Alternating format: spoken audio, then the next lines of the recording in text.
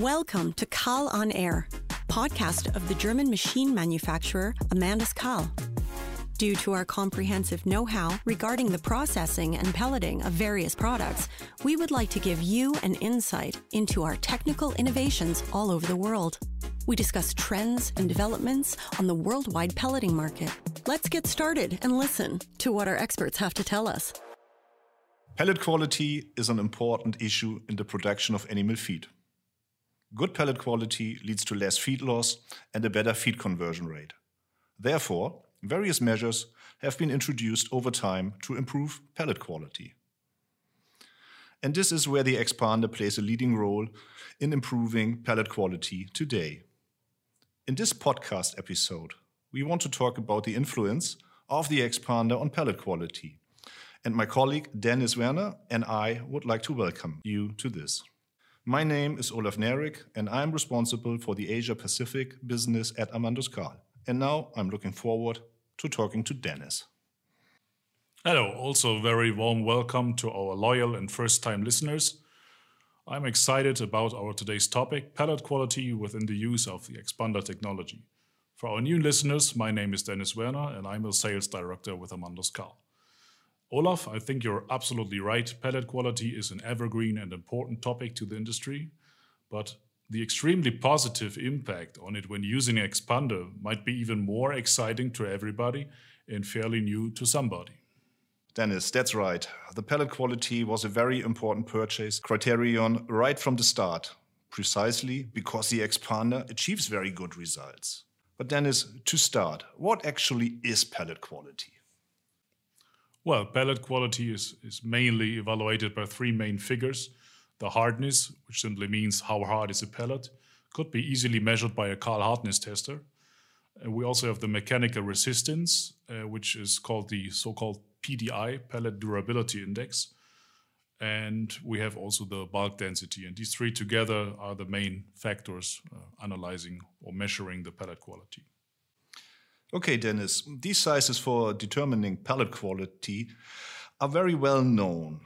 But why is pellet quality important? Well, Olaf, generally speaking, quality always matters.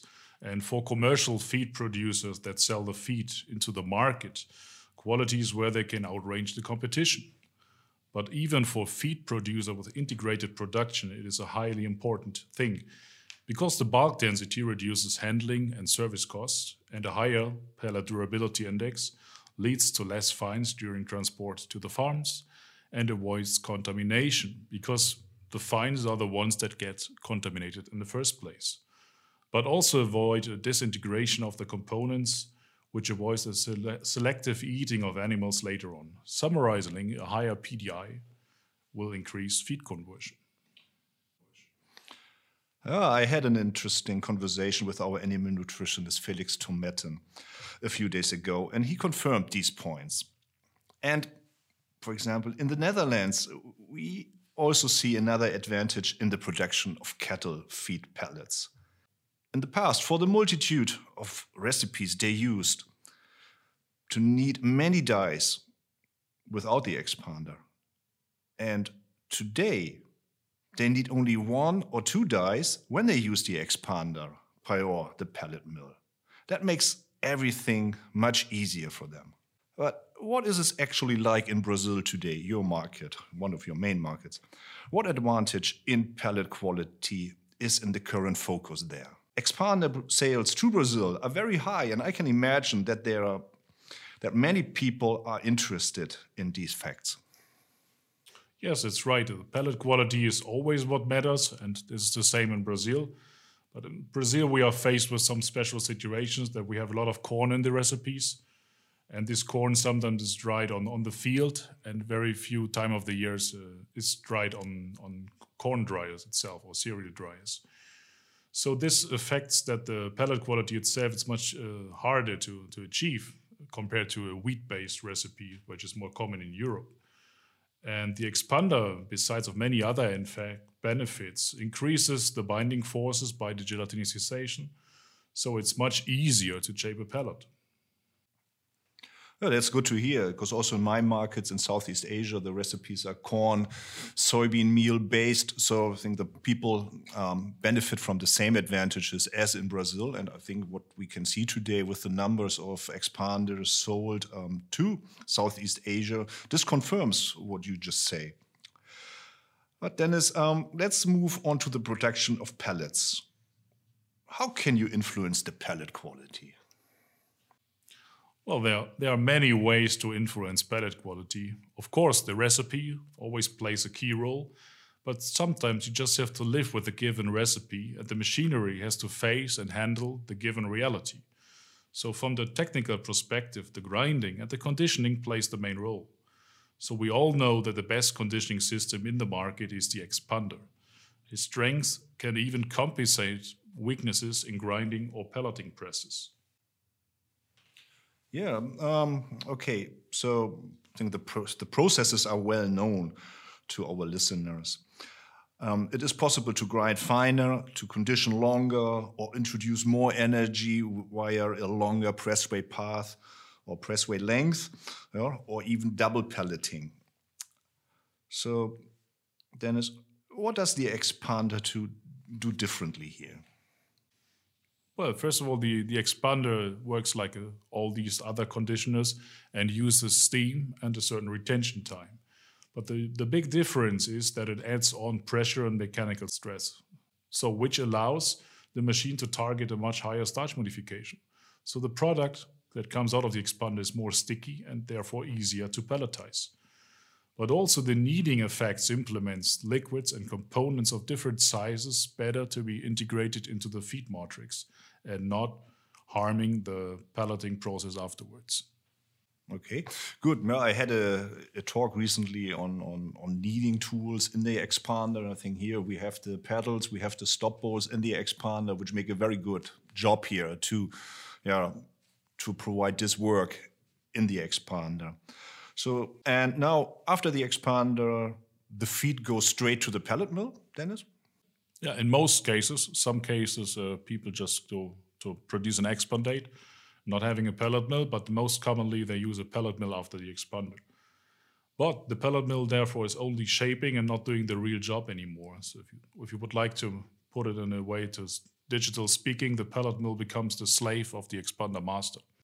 Yeah, that's an interesting view here. So, So this means now the feed from the expander goes through the structurizer of the expander, is a little bit reduced in size, and then it goes straight into the pellet mill, and then will be shaped into the hard pellets afterward. But are there a few adjustments required, necessary in the pellet mill? Yes, there are certain adjustments, but very few, because the material itself it's much more sticky, so just easier to pelletize. That requires that you have to reduce the pressway of the pellet mill afterwards. Otherwise, the material will just stick into the pellet press channel. So this means you don't have to pelletize with pure violence anymore. You just have a much more smoother process, and this requires a lower pressway, which is a positive, in fact. So the pressway length is, I think, 60 to 70% of what we know from the normal pressways when we pelletize without expander.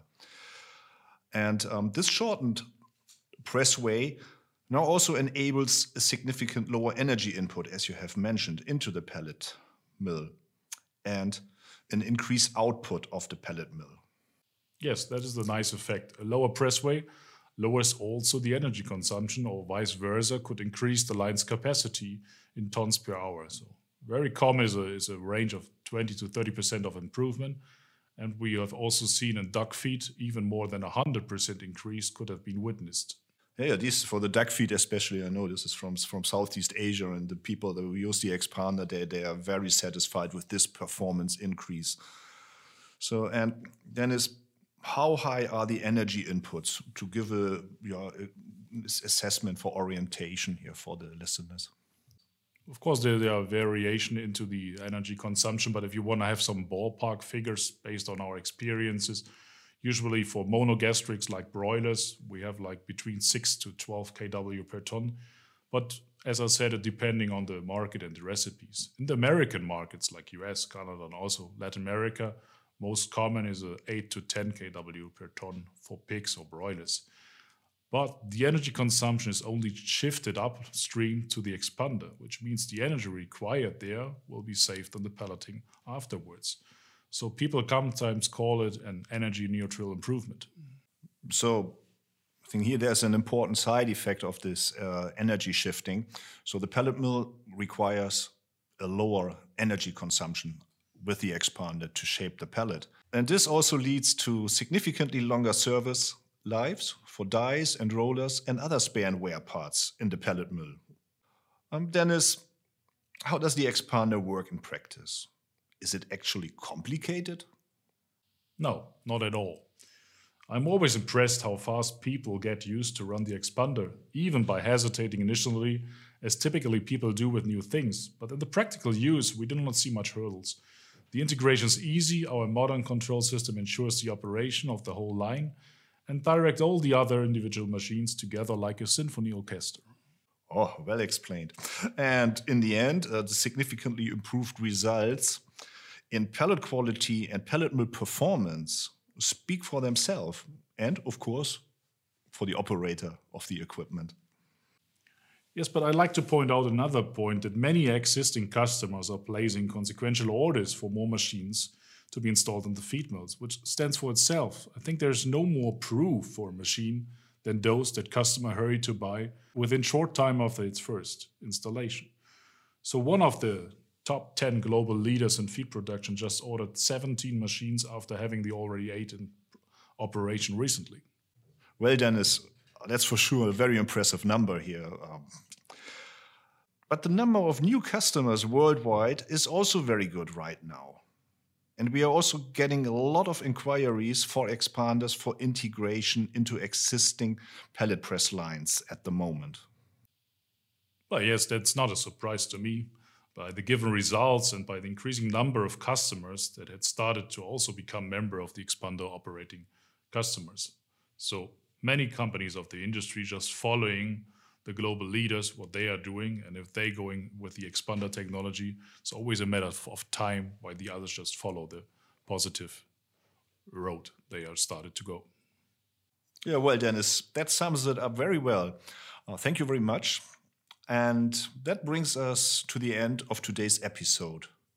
I hope we were able to give you a good insight into the advantages of the expander in the production of high-quality pellet.